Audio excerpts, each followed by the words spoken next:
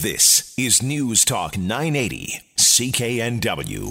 6:45 on a Sunday morning. That means it's time to check in with Rick Forchuk. Good morning, Rick. Good morning, Jill. Good morning. I saw a small clip from the movie American Made and wasn't sure about it. But what did you think? Well, I wasn't sure about it either, but I really liked this movie. It's a different kind of film for Tom Cruise, and I mean that in a very good way. He's just excellent here as the real-life Barry Seal, a TWA airline pilot in the 1970s, and Jill, in fact, the youngest pilot in the fleet, and he found his way into the drug smuggling trade via the back door. Barry Seal, a lifelong Baton Rouge, Louisiana resident, had what appeared to be the perfect life. A fine career path at TWA, his pretty wife Lucy, 2 young kids with one on the way, but something was missing. Seal was addicted to excitement, and when Schaefer, Domhnall Gleeson's character, pays him a visit, suggesting that he could really help his country by spying on bad people in Central America using a high-tech airplane equipped with state-of-the-art cameras, it was too good for Seal to pass up. He neglected to mention to his wife Lucy that he was no longer with TWA, slipping back into his uniform after every surveillance run over the jungles of Nicaragua and El Salvador and heading home. One thing led to another, and soon Seal was flying hundreds of kilos of cocaine from Colombia, courtesy of Pablo Escobar and the Medellin cartel, a job that morphed into weapons transport for the Contras, who were fighting the Soviet-backed forces threatening to overrun Central America. American politics is the driving force here, and there's plenty of footage of President Jimmy Carter and Ronald Reagan, and we see Oliver North portrayed in the film, and we watch as the combined forces of the CIA, the FBI, the ATF, and various state and local agencies bump into one another, fumbling the ball each time they touch it.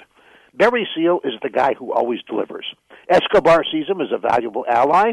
He does pickup and delivery for Manuel Noriega, and he runs guns in one direction, cocaine in another, and Contra soldiers in a third. Cruise is perfect here with his scallywag Louisiana accent and his good old boy attitudes, but below the surface of the story is a very serious set of issues that could be fatal for many involved.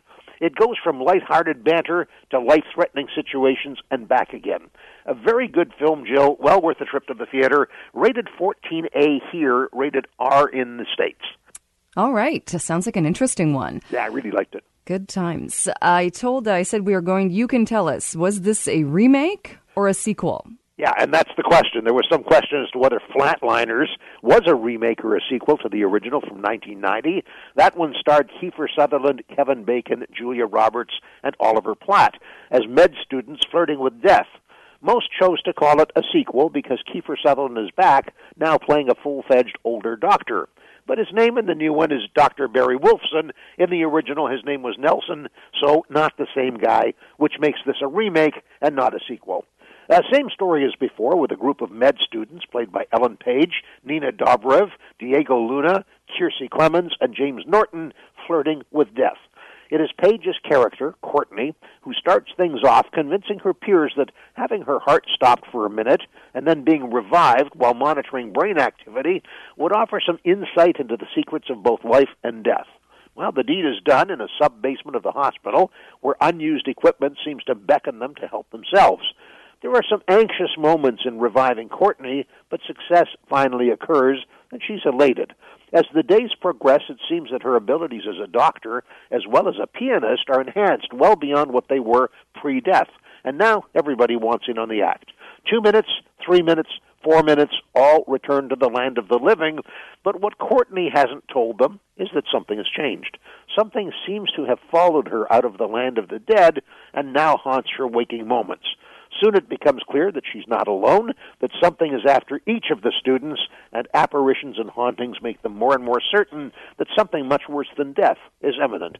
It is a serviceable horror movie, well-paced, well-acted, with some good make-you-jump moments. Its budget is large enough to offer a rich, polished look, and the outcome, not entirely predictable. Rating is 14A, Jill. That is Flatliners. All right. And one more film to take a look at, Battle of the Sexes. Yes, September 1973, Bobby Riggs, a former men's tennis champion and avowed male chauvinist, he's the guy who said he put the show in chauvinist, took on women's tennis champion Billie Jean King in a match at the Superdome that to this day remains the most watched tennis match in history. It was all about publicity, a major stunt with the 55-year-old Riggs losing to the 29-year-old King, played here respectively by Steve Carell and Emma Stone. The filmmaking is smart. There's actually very little tennis to be had here, with most of the attention on the backstories of both Riggs and King. It's an exceptional snapshot of the times, whether you lived through them or whether you did not, and it offers excellent insight into what tennis was all about as both a sport and as a business back in the 70s. And just so you know, Riggs and King went on to become the very best of friends after all was said and done. The rating's 14A, that's Battle of the Sexes, Jill. All right. Do you think maybe there was such a small amount of tennis because getting Steve Carell and Emma Stone to play tennis and make it look like as good as the originals would have been very difficult? Bingo, you hit that right on the head, because both of them said, we don't play tennis very well, and right. They really didn't. So, there are some practice shots, a couple of far-away shots that might have been the real people, but for the most part, you're quite right, they did not play tennis well enough to be part of that in the film.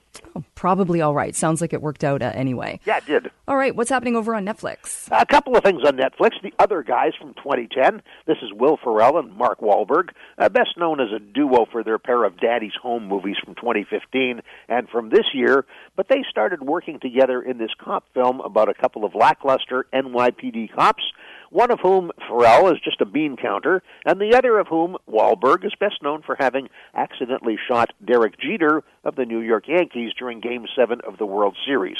Well, they wind up back in the streets. This is either a drama with comedic overtones or a comedy with dramatic overtones. I'm not sure. In any case, they get away with it just barely in what is not a bad comedy at all. The rating is 14A. That's The Other Guys, Jill, on Netflix. All right. And we have we go back to 1961 as well. Yeah, just out on Netflix. This is a terrific film. It really holds up well. It's Breakfast at Tiffany's, and you're right, it's 1961. It is a very different New York City that you see in the street scenes and inside such buildings as the jewelry store of the title. Audrey Hepburn was at her very best. George Peppard was the perfect leading man. And the novel by Truman Capote is the superb vehicle of the story of Holly Golightly, played by Hepburn, a young socialite who's taken with a handsome young man in her apartment building, a double Oscar winner for Henry Mancini's Moon River. It's safe to say that they don't make them like this anymore.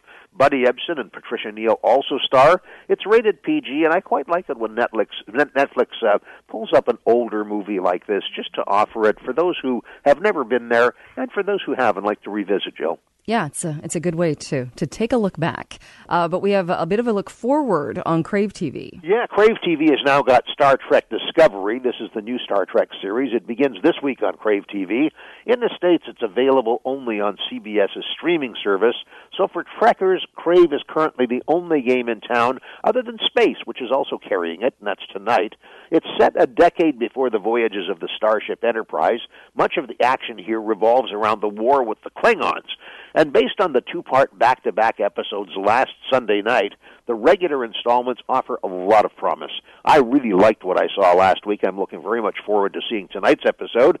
Jason Isaacs and Michelle Yeoh star. Well, that's how it's billed. But if you haven't seen the pilot, I won't tell you what happens to one or the other. But Star Trek Discovery, really fine series for Trek fans. All right. It does seem like we went from 0 to 60. There are so many shows now. It's true. It's true, and television tonight, a total of 10 new shows, either returning or debuting. Best bets to look seem to be Wisdom of the Crowd. That's a new take on solving murders. That's on Global. 10 Days in the Valley with Kyra Sedgwick on NBC about the disappearance of a child. And Ghosted, a paranormal hunter series. What I like so far includes the new Star Trek Discovery, which was exceptional. Me, Myself, and I, which I thought was very well done. That's a Monday night show. And The Good Doctor, about an autistic surgeon in a big city hospital. Also excellent based on the initial episodes last week, Jill. I'm going to come back around and see each of those a second time. All right. Wisdom of the Crowd. Is that Jeremy Piven? Yes, it is. All right. I'm used to seeing him as a funny guy, like Ari, what's his name, in Entourage. Yes, exactly Ari right. Gold. Yeah, Ari Gold. But he's more serious in this one. Much more serious. It's, if you put two things together, solving a murder and crowdsourcing, you get the nub of this one. And it's a very interesting take on solving murders, for sure. All right. I'll have to check that out. Rick, thank you so much. We will be back with you next weekend. Thanks, Joe. Vancouver's News, Vancouver's Talk.